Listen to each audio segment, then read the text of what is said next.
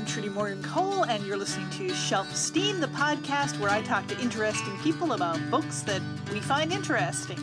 And if you've been following this podcast at all regularly, you know that for most of the past year, almost most of the past 2 years, I've been doing mostly in-house episodes with my daughter Emma, an interesting person, about books we find interesting. But I've also been very anxious to get back to having guests from outside my own house. And this month we are lucky enough to be able to do that. Hope it continues. Everything is uncertain in 2022, just as it was for the last couple of years. But this month I was incredibly privileged to be able to have Reid and Mark Hunter come in and chat with me about books and reading, and also about not reading. Reid is a preschool teacher, as you'll learn in our conversation, but she's also been involved in the St. John's arts community for over 30 years as a poet, visual artist, blogger, fledgling comedian, patroness of the arts. And her partner, Mark Hunter, is a historian, writer, videographer, describes himself as a 2-bit drummer and amateur animator, and he has written 3 books of maritime naval history. I'll also mention that because we were trying to be COVID aware, we had more interruptions and I guess some more background noise than usual in this conversation, because instead of recording in the relatively soundproof basement studio, I was recording in the living room. The dog was in the background. We had a little bit of window. We had a window open for a little bit of ventilation. So it's a much noisier podcast than we usually have, and certainly probably a little more of a challenge for my son Chris Cole, who's our sound engineer, to try and make it all sound good. But I hope that you'll forgive us some of those imperfections, because we were trying to keep it as safe as possible for people to sit and have an unmasked conversation, and it was a great chat. I started off with my usual question about what have you been reading lately that's left a big impact on you, but of course reading has been different for all of us during these pandemic times, and when Ellen responded, she took the answer in kind of a different direction that I'm sure most of us can relate to. Oh, well, what have I been? Absolutely nothing. No? Because of COVID, and because of the fact that I work all day long with small children, and working in the pandemic, at the end of the day, I do not have the brain power to read. Uh-huh. But I'm still reading to my preschoolers, and I've had a lot of amazing, lovely things. Sorry. Okay. Yeah. So you were saying you're reading a lot to your preschoolers. I've been reading everything under the sun to my preschoolers, and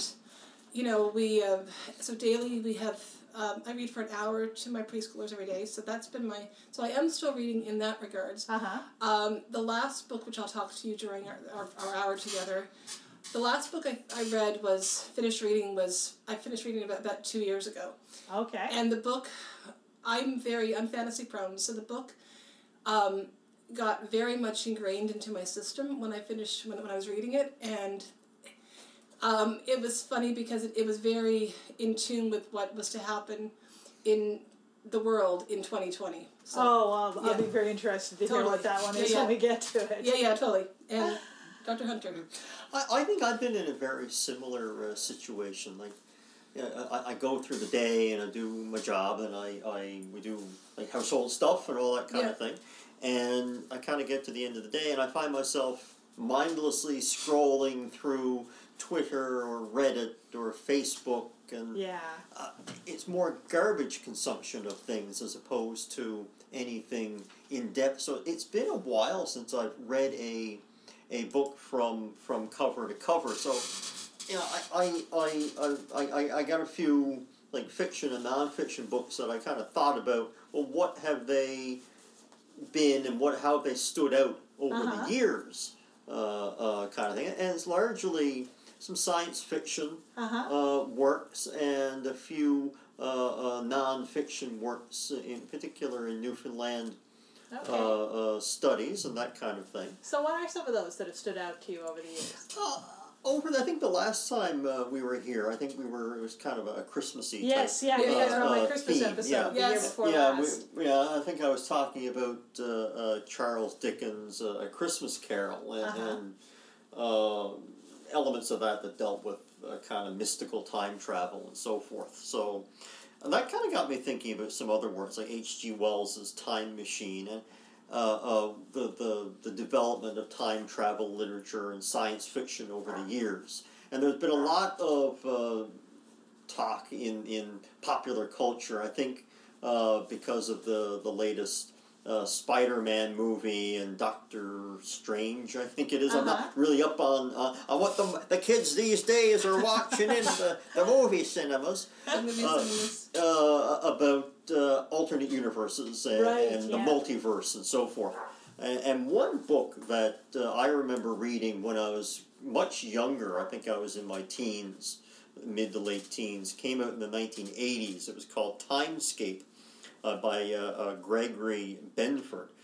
And this was really my introduction to this whole thing that's being really popularized now by Marvel and so forth, the multiverse. Right. And it kind of builds into some of the things, ironically, that we're suffering from today, ecological problems, and the future at that time was, I think it was the book was written in 1980, and it was the late 1980s was their future. Right. So the scientists were trying to send a message back in time to the 1960s, and they're pinpointing where Earth was in space in the 1960s. One of the big problems with time travel literature and TV and all that is, well, the Earth moves through space, and they never seem to talk about that. No, so this book did. And there's I don't really want to give away too much in case anybody wants to read it, but it really delves into this whole multiverse concept of if you turned left, what would have happened as a society in this case, versus if you had turned left versus right, what would have happened, and would you have been able to head off those ecological and other types of problems that humanity encountered then in the late, what from their perspective was the late 1980s. Right. So I think that book I think really influenced me, and may have been one of my old life was a historian, and I think that book was probably, even though I read it as a teenager, one of my early introductions to thinking about how history may have unfolded differently based on different choices a society may have made. And although I never professionally or in school really went down the rabbit hole of counterfactual history, there's a whole host of literature and studies and scholars out there who do that kind of thing. So it's I think that was probably one of the books I read that really stood out in my mind, and in looking it up before I came here today, I think it won a number of science fiction literature awards back in the day. So yeah, that's probably while I haven't read much recently, that when I reflect on things I have read, is probably one of the books that really stood out in my mind for what I've read and how it's influenced me and my outlook on things. For sure. What about you, Ellen? Are there books that are really stood out to you as a book that's had a big influence or a big impact on you? Well, there's a book, I guess the book that even though I don't love it, the book that keeps kind of coming up into my zeitgeist of personal culture is, I guess I don't love it, is The Handmaid's Tale, because so many things have come into fruition from that book, and especially like the government and whatever. But I find that even the fact that I always keep it as a single-ish white female, I always keep money in, somewhere in my house, because in the beginning of the book she loses her economic freedom. Right. Yeah. And so that's been a book, and just even like what's going on now in the world. I read that book in university probably 25 years ago, but there have been so many echoes. That have happened in this day and age, like with the government and women's fertility rights. It's really quite phenomenal. But the book that's really been, I don't want to use plaguing my brain is that, and this is the book that I wanted to talk about this evening, was I finished reading Liz Picard's book Freak. Oh, interesting. About a week before the 2020 pandemic hit St. John's. Now, I don't think a lot of people have read that book. I have, my but goodness.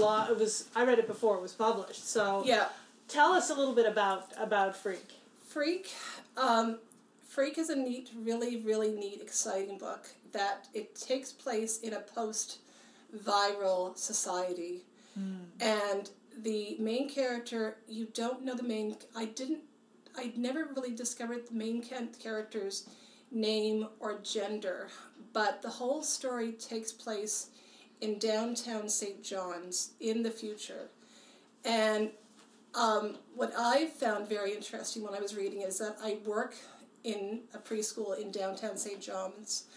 A lot of the story takes place near the railway station, and a lot of this book takes place in the Southside Hills. So while I was reading this book, I was out in the playground at daycare, and I could see. Wow! Yeah. See the so it was locations. Yeah, and it kind of got really ingrained. So when the book was finished, it was a week before. It was a week before the pandemic, the first shutdown in St. John's. Wow. So, and because I am very fantasy prone, when the shutdown happened, Mark picked me up from school on the 16th of March, and I had finished reading Freak about a week before, and I wasn't totally in tune with what was going on in the universe when it came to the coronavirus. Right. And I had to say to Mark, okay, exactly what has happened that is reality versus, because it's a beautiful, very futuristic book. Uh-huh. And it's exciting, and there's so many things in the book, in Freak, that have happened in society. Mm-hmm. So it's very almost prophetic. Wow. Like the fact there's a virus, the fact that there's a kind of a weird online learning thing that happened where the main character she's being tested. So there's a whole thing where she's interacting with computers, or he or she. I'm saying she. But they are interacting with computers, and just there's a bit of an apathy between the character and their interaction with computers, and a lot of time there's been the character goes back and develops an analog radio station situation as well. So there were so many really interesting things that happened in this, and even just the interaction with the medical system. Uh-huh. So and then the control of the government in the medical system is very. I don't think I'm describing it very well, but it's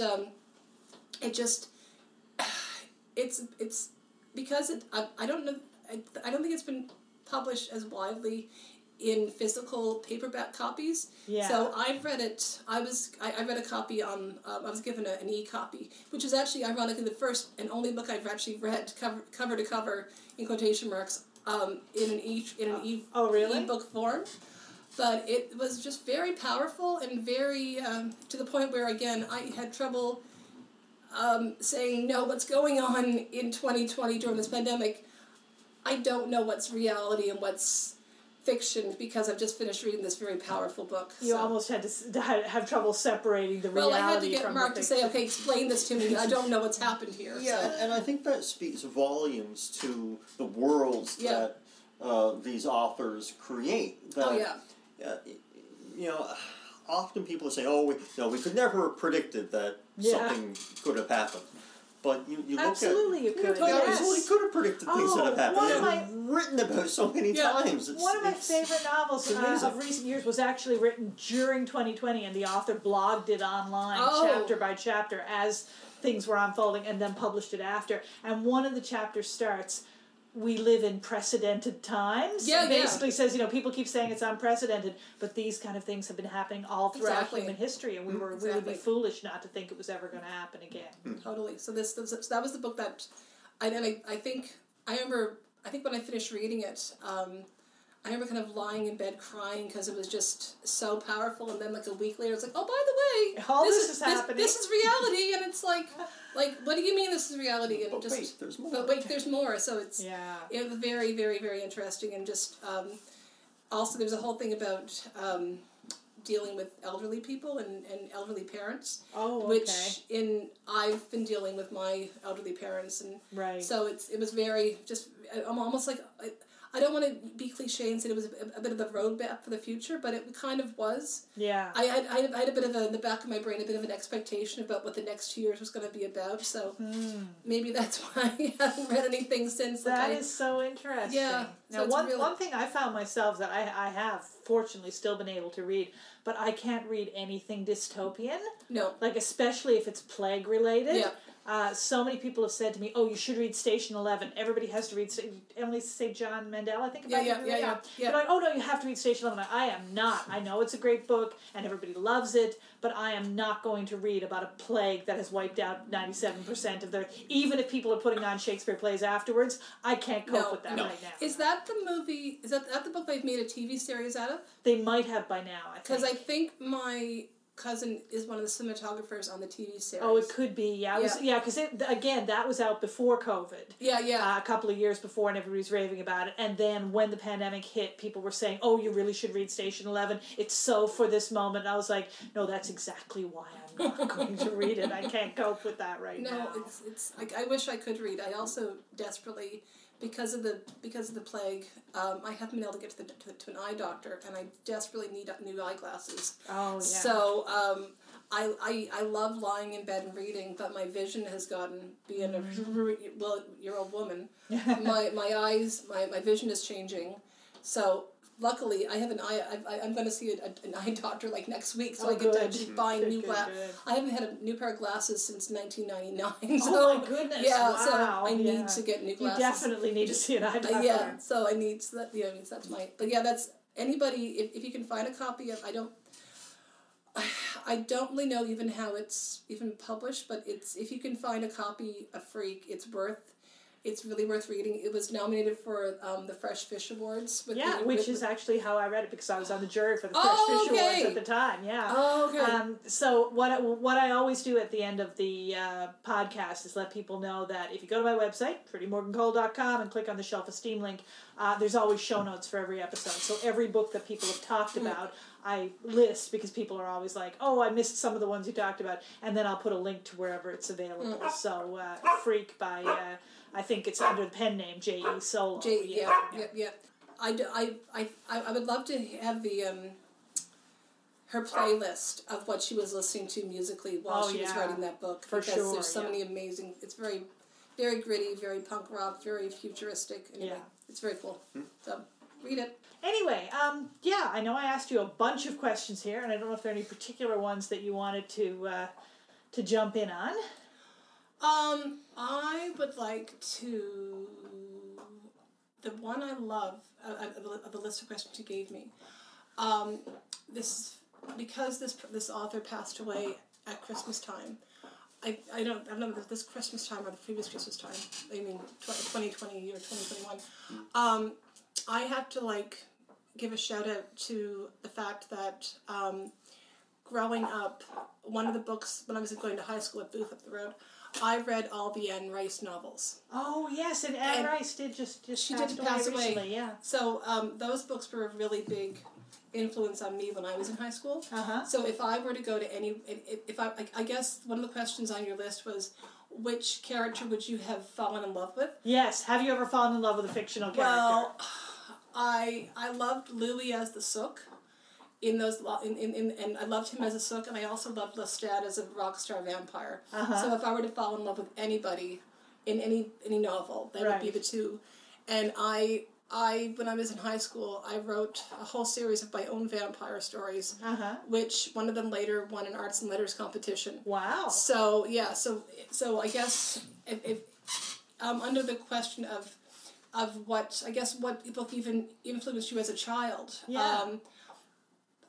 When you're in high school, you're still a child. Oh, absolutely. And yes. You're still unformed. Unformed. So I had read, I've been offered all kinds of, Sweet Valley High and Judy Blume stuff. Nothing against that genre, but that was not me. Yeah. So once I discovered the gothic fiction and the smutty vampire romance books of your high school life, those are what I really, really enjoyed reading. So and that would. So if I had to go to any anytime. I'd love to go to like New Orleans in the, I guess, late 70s, early 80s when those books were set, and just experience that part of the world. So, and I'm just, you know, because I am like downwind from the space formerly known as Booth, I had to kind of give that as a shout of one of the things that something I really had to share. So any like, I guess the first 3 vampire novels, and I read them out of order.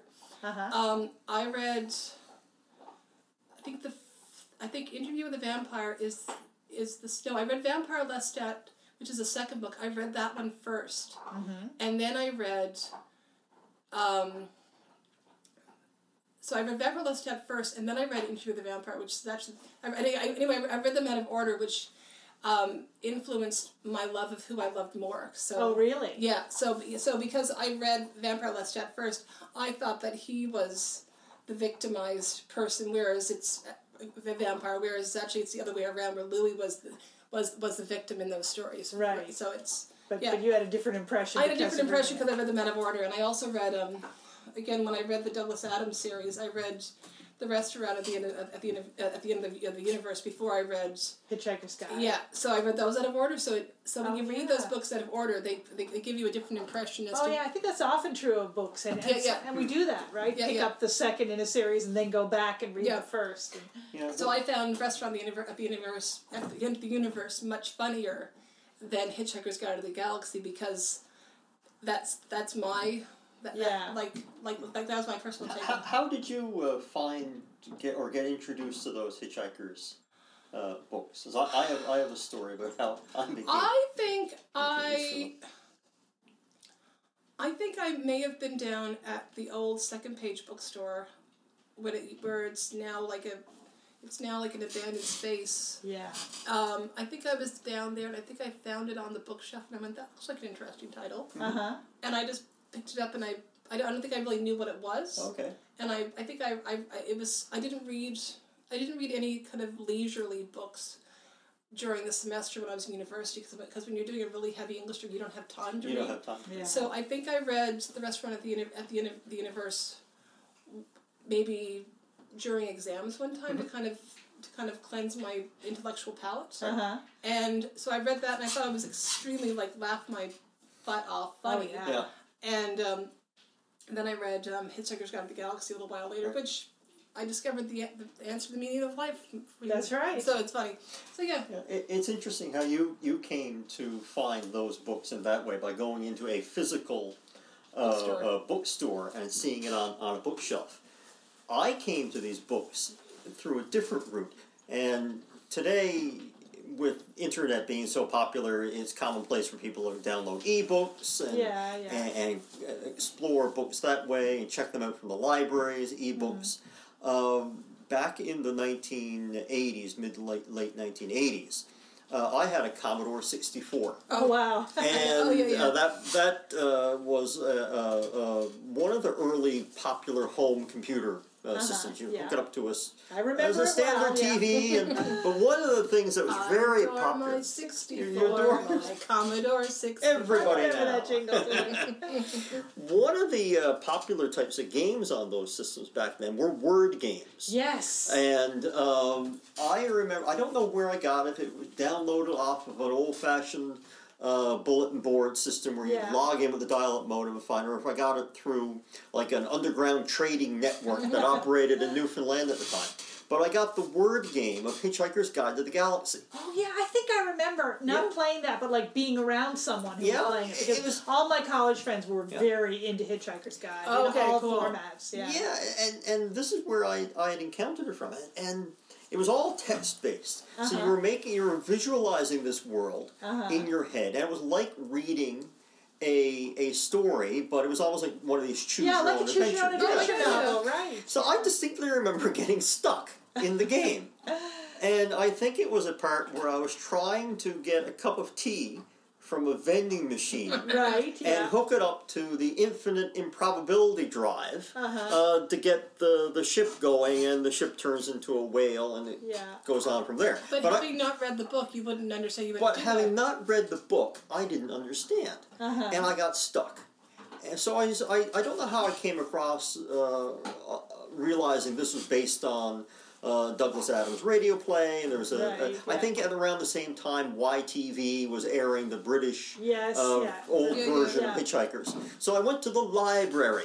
The library! And I found a copy of Hitchhiker's Guide to the Galaxy. And I was very, focused on solving a problem. I got to read the book to figure out how to get further in the game. So I read the book, and eventually, that's how you do it. And I got further in the game. I don't know whether I completed it or not, but I think I did. And that introduced me, that was a gateway into this really absurd world of Hitchhiker's Guide to the Galaxy. And so it's interesting, Ellen, that you came to the book going into a physical bookstore and seeing it. And that's an interesting title. I don't know. And I came to it from in the 1980s, not even a video game, a text-based Well, I also started reading those books in the 80s when they were quite recently out. I cannot remember how I discovered them. I suspect it was probably a guy I liked or was dating, because that was generally any sci-fi that I got into was usually because of some guy. And often the love for the sci-fi lasted longer than the relationship, but that was okay. And I absolutely devoured them, and I remember one year when I was home on my Christmas break, because I went to university outside Newfoundland, I came home and I had to have 2 of my wisdom teeth out on Christmas break. Oh no! And so I was I had them out, and I had to be I was, in bed, sort of recuperating from all this, traumatic experience.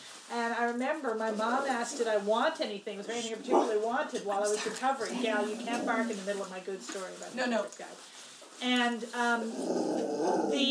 I think the 4th book, So Long and Thanks for All the Fish, had just come out. And I said, I want the new Hitchhiker's Guide book. I want So Long and Thanks for All the Fish. And I read that while I was in bed recovering from having my wisdom teeth out.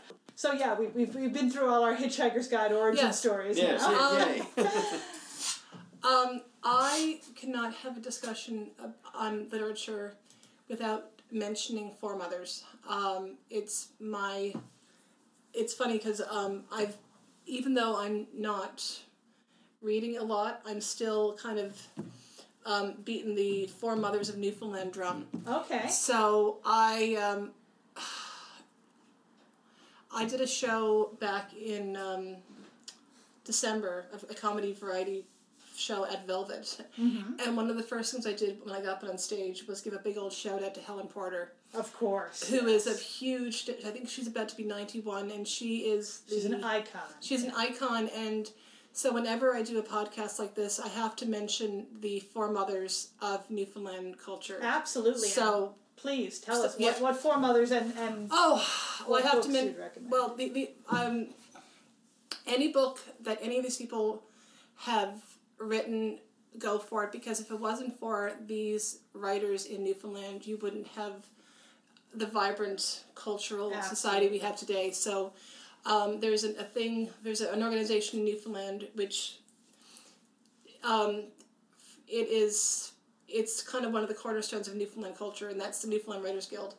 And there have been many, many amazing people involved with the Guild over the years, and it predates the Writers Alliance, and it predates a lot of modern Newfoundland culture. Absolutely. And predates the internet, predates everything. But if you had to pick up any Newfoundland authors in the past 100 years, you would have to go to any of the following women in Newfoundland culture who are amazing writers. So you have Helen Porter, you have Roberta Buchanan, you have Bernice Morgan, you have Melba Rabinowitz, and you also have Joan Scott, who are 5 very iconic Newfoundland writers. Absolutely. Anything you can read by them, go for it, because if it wasn't for any of these amazing women, you probably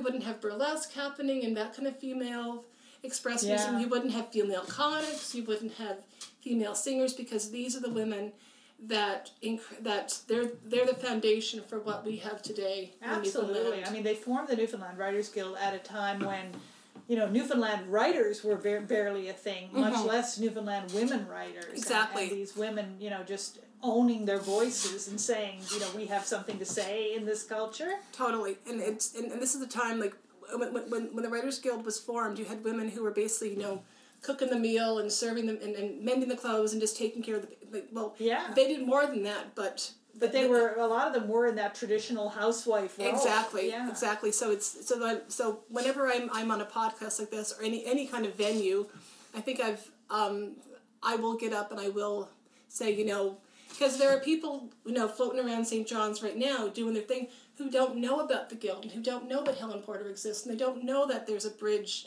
named after Helen Porter. And that's right. So it's amazing. So yes, that's something that I have to always point out. So, absolutely. So if you are, Google any. Oh, Lillian Bozetta is the other name. Yeah. That I have to. These are such amazing forces that they are powerful. That's all I can say. Powerful absolutely. And scary and encouraging. So So these are. So if you are a woman or any person, find any piece of literature by any of these women and read it and just be inspired to express yourself in your own way. So absolutely. And again, in the show notes, I'll put a list of some of these women and some of their links to some of their books. Exactly. Please do. Absolutely. These are all very iconic people. I have to also say for listeners of the podcast that one of my greatest coups on this podcast was interviewing Bernice Morgan and Helen Porter for a podcast. That's right. We went out to where Helen is now in a retirement home and brought in the mic and the computer and just recorded a conversation about books between the two of them, which was so great. The last time I saw Helen Porter was about 3 or 4 years ago. 4 years ago, I guess now. And she turned to me and she goes, "When is your book coming out?" And 4 years later, it still hasn't happened. So when you have someone as mighty and lovely as Helen Porter who turns to you and goes, "When is your book coming out?" And Jerry Roba is another person you need to people need to pick up. Her poetry, for sure. Her poetry and just what these, just the spirit of these women and what they encourage people to say. So. Absolutely. I'll say from one of my own stories. Joan Clark, too, was another one.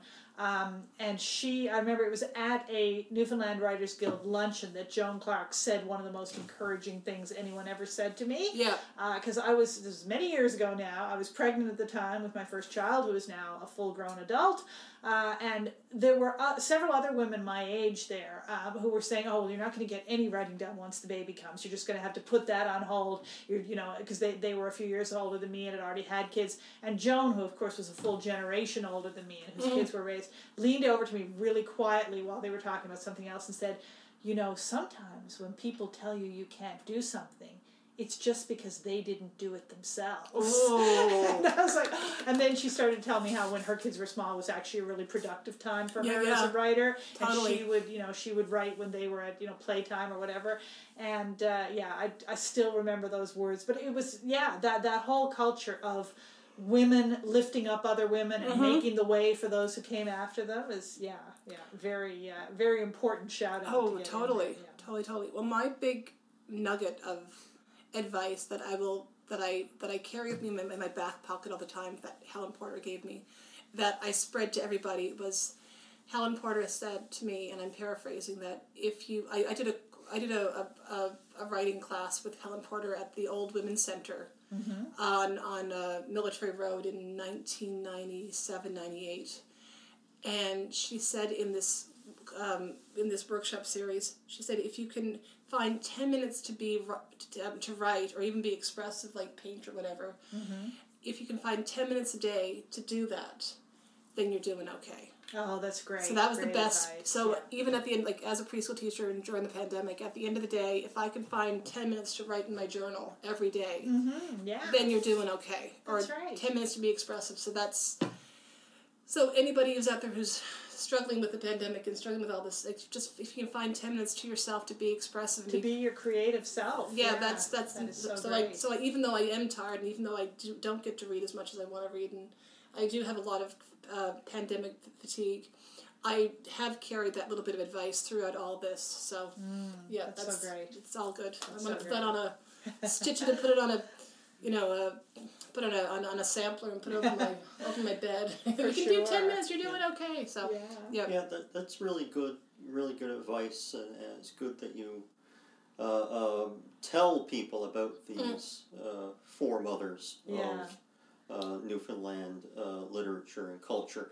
I don't know if I grew up in Grand Falls, now Grand Falls, Windsor, and I don't know if it was because I wasn't paying attention or what as a younger person, but I found that, and again, maybe it was I just wasn't paying any attention.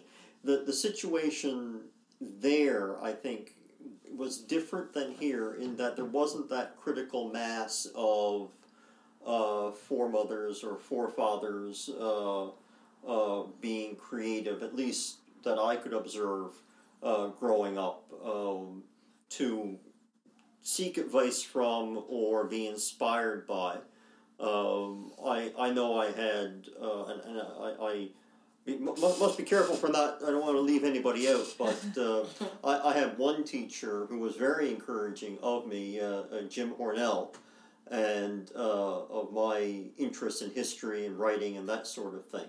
But I did find growing up what literature that I was exposed to growing up basically consisted of, say, Cassie Brown, Death on the Ice, Right, yeah. or Lure of the Labrador Wild, where Yes, yeah. you travel 5 miles and I had to eat my boots. Yeah. Travel another 10 miles and I ate my buddy. And that, I guess, as a young person, trying to find my way creatively, didn't seem to present many role models or opportunities for where one would want to focus on creatively. So I found I drifted around a lot for many years. Eventually went into doing maritime and naval history and that sort of thing. But I wonder if if it's a case that you almost need a critical mass of people who are inspiring each other and talking to each other and being inspirations for the next generation. And if you don't have that in a community or region, or if it, just because the numbers aren't there, whether it's harder then, or does that spark an individual who is creative to be even more creative? I'm not sure what the answer is there, but I think my experience and observations, not being from St. John's and not growing up in St. John's, there seemed to be a bit of a divide. And I spent a number of years as a child in Corner Brook.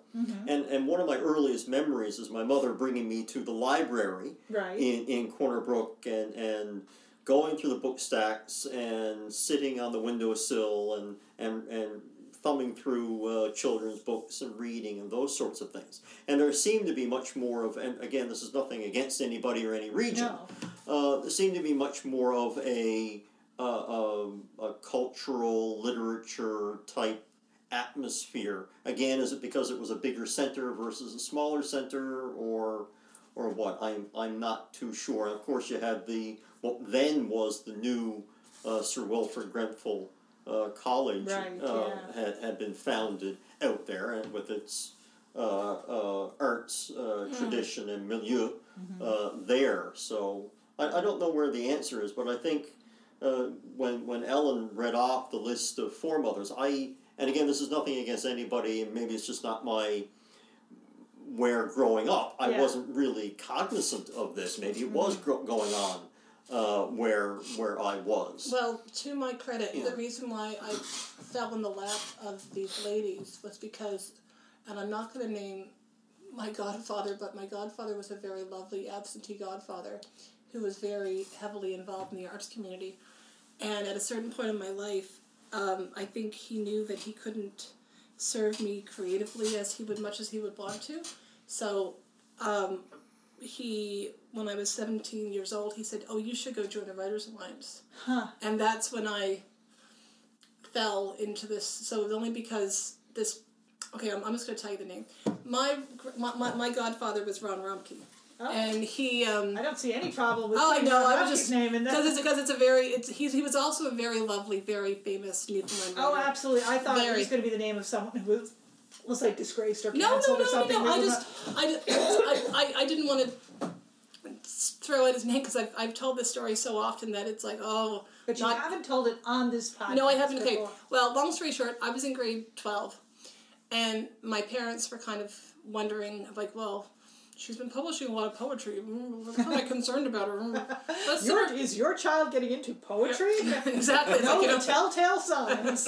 Exactly. So my dad said, you have to go talk to your Uncle Ron. And my Uncle Ron, at the time, he was around a lot when I was really little, but then when he was... as I was growing up, he was over in France and doing a lot of research and whatever. So when I was in grade 12, my dad said, "You have to go and have a talk with your Uncle Ron." So I remember walking from Booth to my Uncle Ron's. He's not physically my uncle. He's my courtesy uncle. My courtesy uncle. He was my dad's best friend growing up. And I went to my Uncle Ron's office in the science building and had this long discussion about what I wanted to be and what I wanted to do.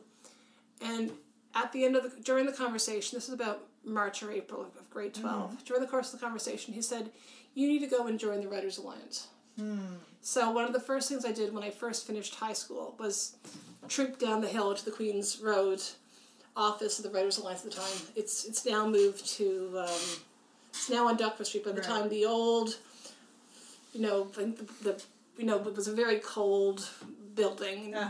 And that's when because I joined the Writers Alliance in 1992, fresh out of high school, I got to meet a lot of fabulous, lovely, beautiful women. And it was to my uncle. It was to my uncle, my godfather's credit that I was able to meet all these fabulous women who were very heavily involved. And so I got to meet the Helen Porters and the Bernice Morgans and the Janet McNaughtons and all these amazing women at a very, very young age. And pretty much told that I could do whatever I wanted to do creatively. And then I became a preschool teacher. And are doing so many things. And I'm doing totally, but it's that example that's kind of led me to. So any of, again, all the names we've listed are amazing, creative, beautiful, fantastic women who have encouraged so many other beautiful, amazing, creative people to do what they do now. So. Well, that fits so neatly into, because one of my questions is always, are there books, or is there a book, or are there books that you always want to encourage other people to read? And I think that's great. It's encouraging people to read the Foremothers, as you say. Exactly. So. What about you, Mark? Are there books you press on people, or you tell people, everyone should really read this? I guess in terms of fiction books, I spoke to earlier about a couple of science fiction ones. Non-fiction-wise, one book that's really stood out in my mind, and I just got vague whiffs of it floating around my mind. It was over 20 years ago I read it. I think it was called Revolt of the Masses, by Jose E. Gassat, I think his name was. And talked about the dynamics of society and how governments function and how they handle crises and policy and that sort of thing. That particular book stuck out in my mind as something a book that I think people should read. But I really think it's up to people to really. I know we keep coming back to the theme of physical bookstores and libraries versus online. This is a podcast online. It is, yeah. One thing that I think, instead of passing on a book to someone and saying you must read this, I would encourage people to actually go to a library. Yes. And wander the stacks.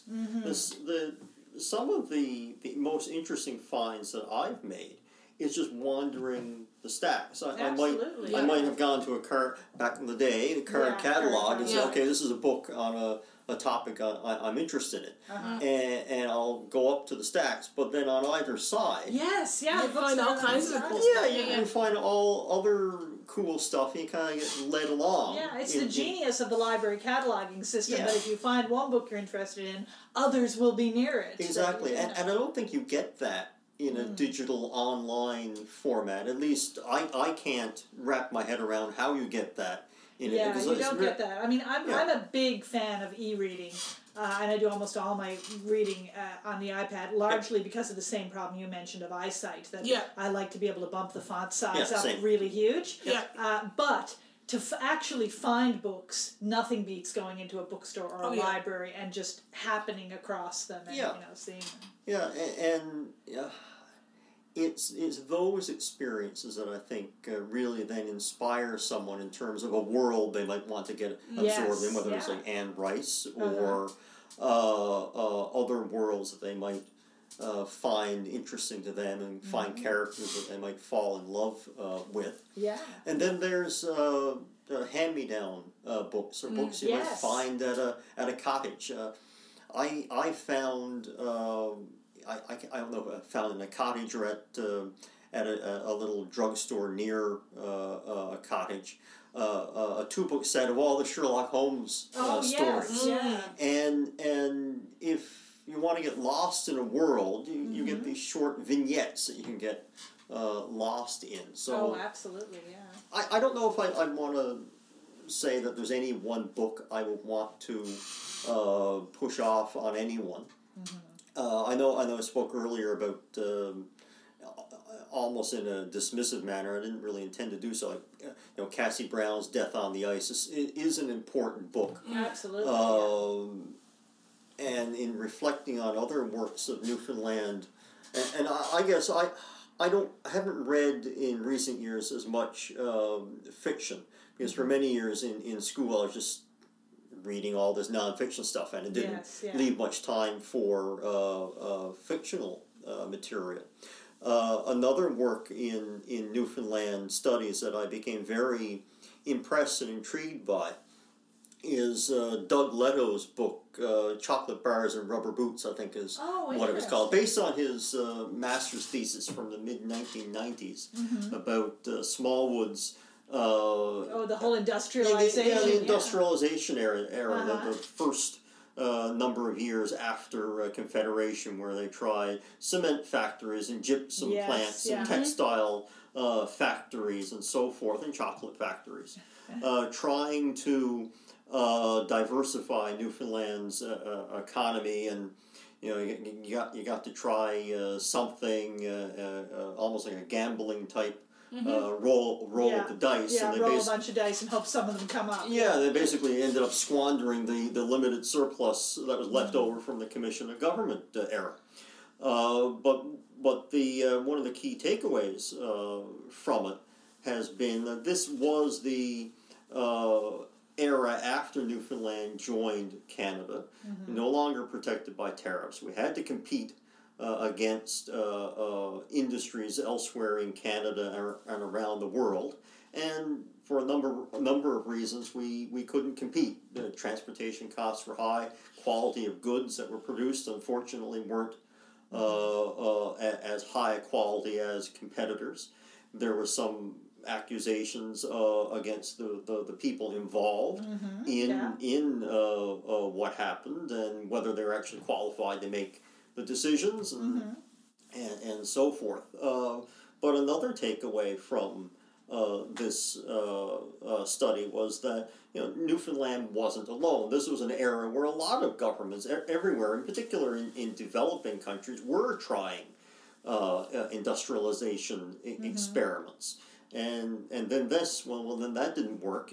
The next era of the Smallwood industrialization or economic development plan was, of course, mining in Labrador and the upper Churchill Falls. But again, it was a different era. It was the mega project era, and for some reason I found that book originally among my father's collection of books. He absorbed works on Newfoundland history and politics.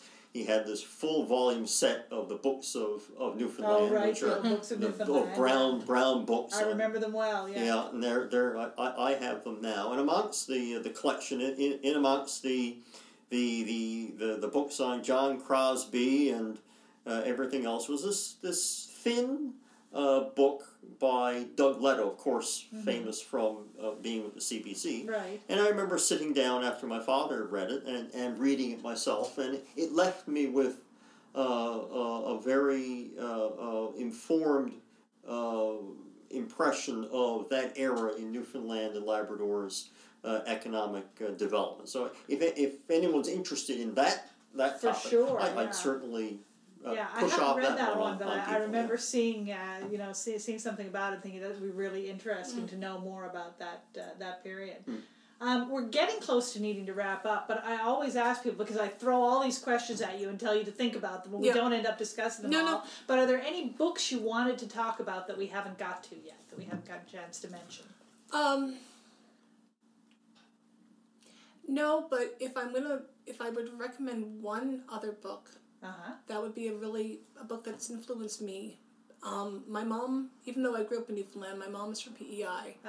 And one book that I was almost forced to read, but I did enjoy it, is the penultimate book of PEI. It would be the Anne of Green Gables, which is a really neat book about encouraging. If you look at it from a perspective of a kid who's having a hard time and uses escapism and imagination. Yeah.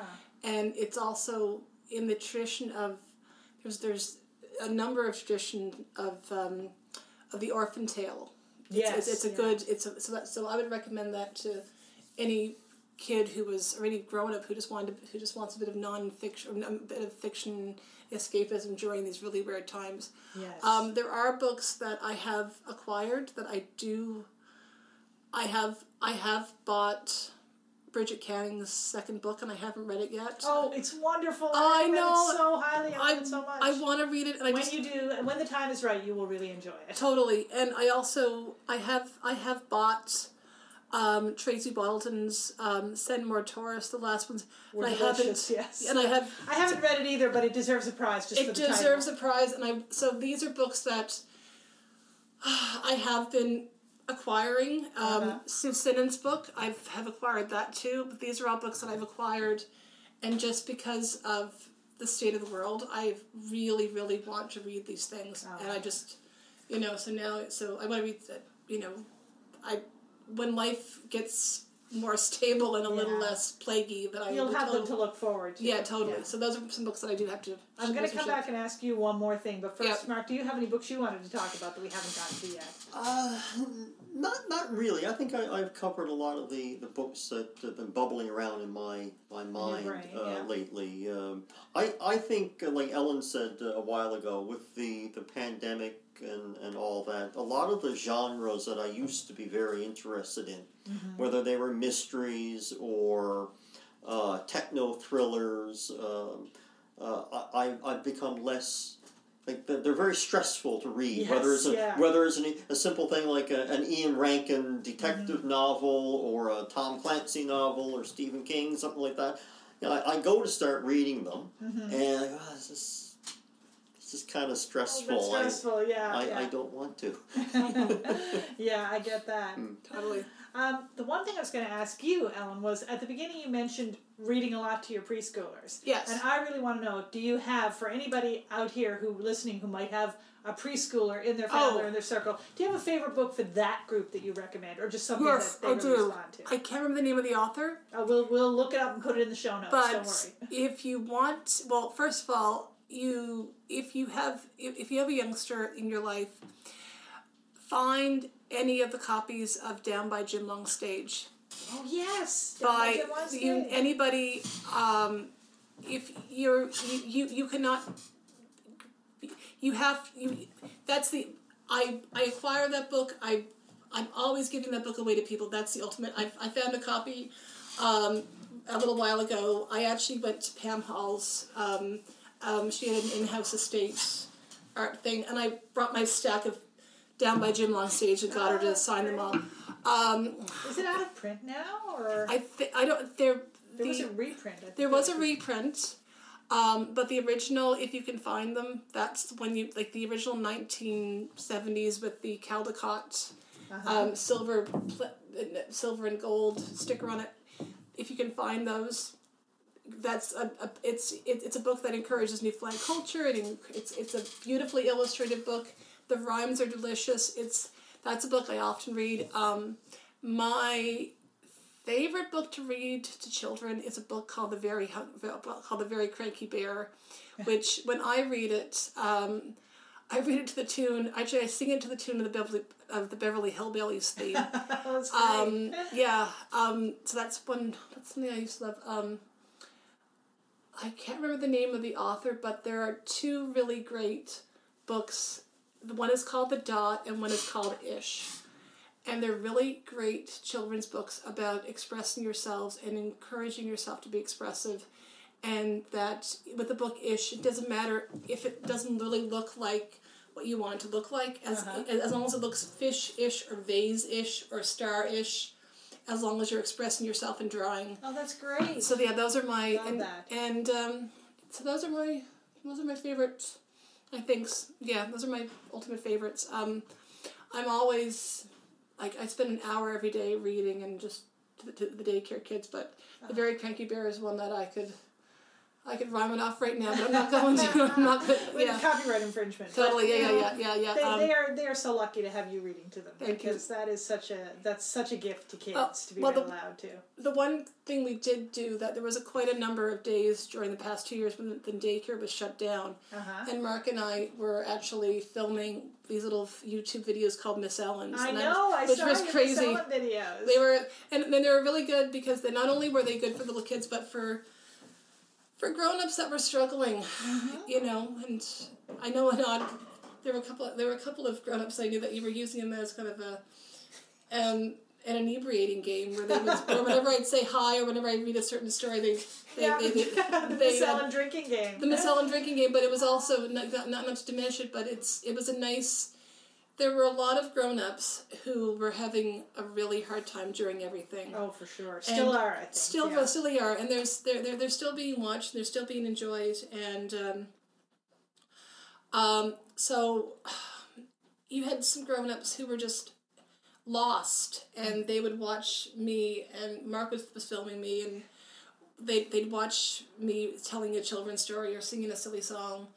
In 2020, it's like winter 2020, and then we eventually moved out into the outside world when everything was still shut down.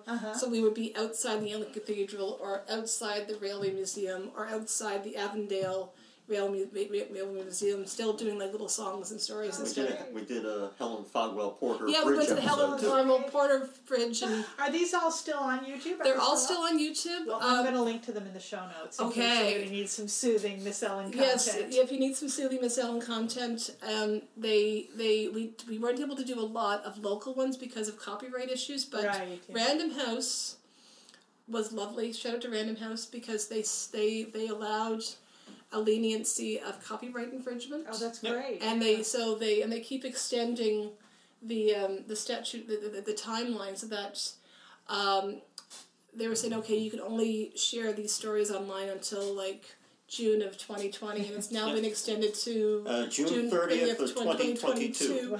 And it will still be extended on. I mean, let's hope the need for lockdown and extending these things doesn't continue too long. But that's really great. That was really good. That was a really fun thing. So they should still be available until at least June 30th, 2022. We should hope. At least the ones that have stories in them. Yeah. But and a lot of times we didn't do.